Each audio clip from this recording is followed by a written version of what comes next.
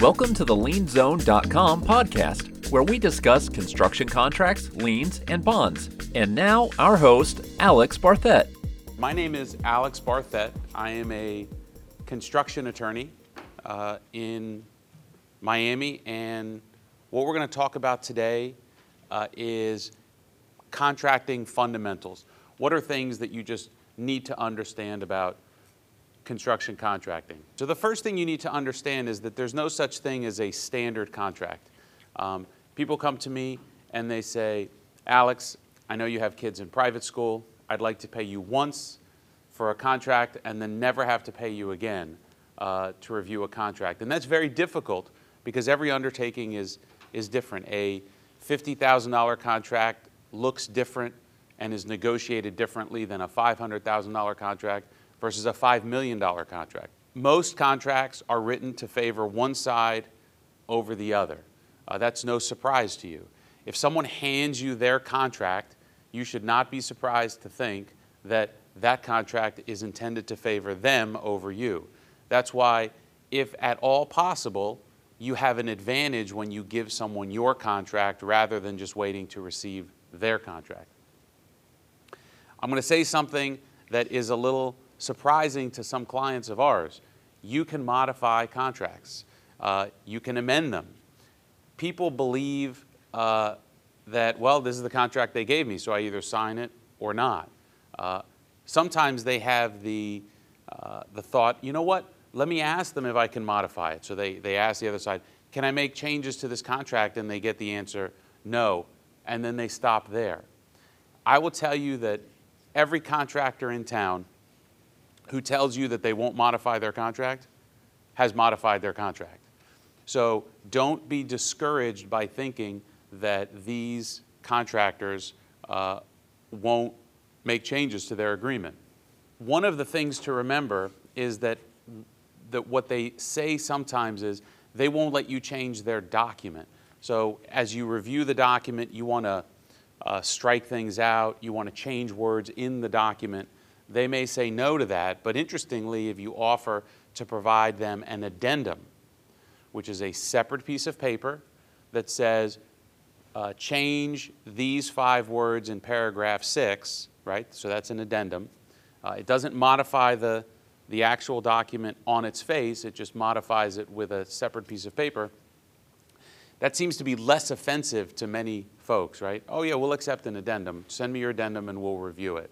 So remember that as a trick when you're trying to negotiate the contract. Also remember that not all risk can be eliminated. The idea of this presentation and your understanding of contract negotiation isn't to eliminate all risk. That's not possible. You wouldn't be in construction if you weren't risk takers. So understand that you need to understand the risk. Right? People come to us sometimes and they don't even understand the risk that they have absorbed when they signed a contract. So you need to understand it and then mitigate that risk in typically one of 2 ways. One is what we're going to talk about today, modifying the contract, what changes to make in the contract. And the second is the price that you charge, right? So a high-risk job probably should be charged at a higher price than a lower-risk job. So you manage that risk in 2 ways, the document itself and then the price. So let's talk about some basic best contracting practices. So number 1, avoid handshake deals. Always try to have the document in writing. When there is a dispute, what happens is one party has a recollection of one thing, what the agreement was, and then the other party has a different recollection of that agreement.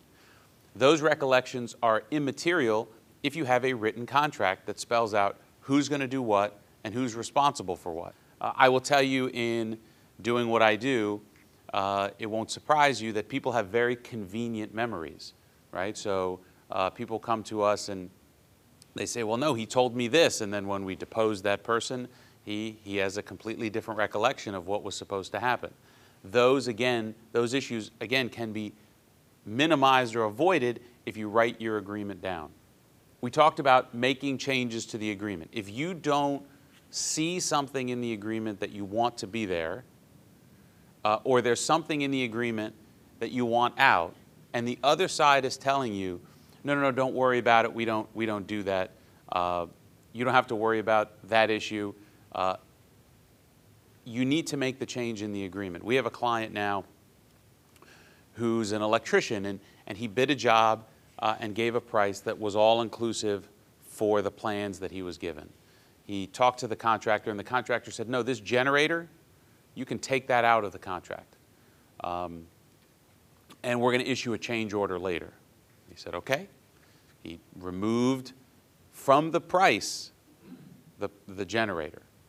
He didn't change the agreement in any other way. He didn't remove the reference to the generator in the plans that were in the contract.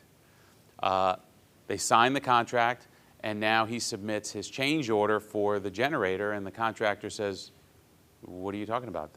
That's in your contract. He said, no, we talked about taking that generator out of the contract. And he said, I don't know what you're talking about. That's in your contract. So as you can imagine, we're fighting over whether or not this generator is or isn't in the contract. So remember that if it's not in the document, it doesn't exist. This episode is brought to you by CPVC-FireSprinklerReport.com. With recent lawsuits alleging that CPVC fire sprinkler pipe is defective, contractors, subcontractors, and suppliers now have a place to get accurate and up-to-date information. Visit CPVC-FireSprinklerReport.com to learn the latest and protect your company. Other simple things.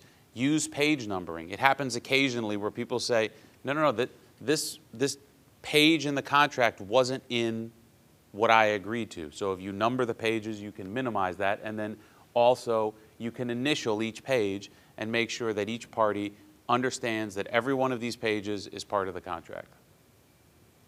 If there's any doubt about who is signing whether the person that's signing the contract has authority to sign the contract, you can go to the Secretary of State and you can look to see who their officers and directors are.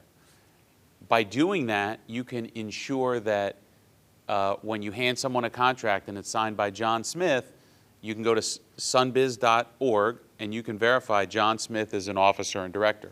It's a very rare event where this issue comes up, but in the practice that we have, it seems like everything comes up. Keep in mind, people only come to me with bad news. They don't come to me and say, hey, Alex, that job was great, nothing bad happened, right? Those aren't the cases that I get. So we have another case where my client is the contractor, and he said to the subcontractor that he wasn't going to approve certain change orders. So the subcontractor gets an agent, some guy that's been on the job that was acting as an independent agent for my client at one point in time, but not at that point in time, to sign the change orders.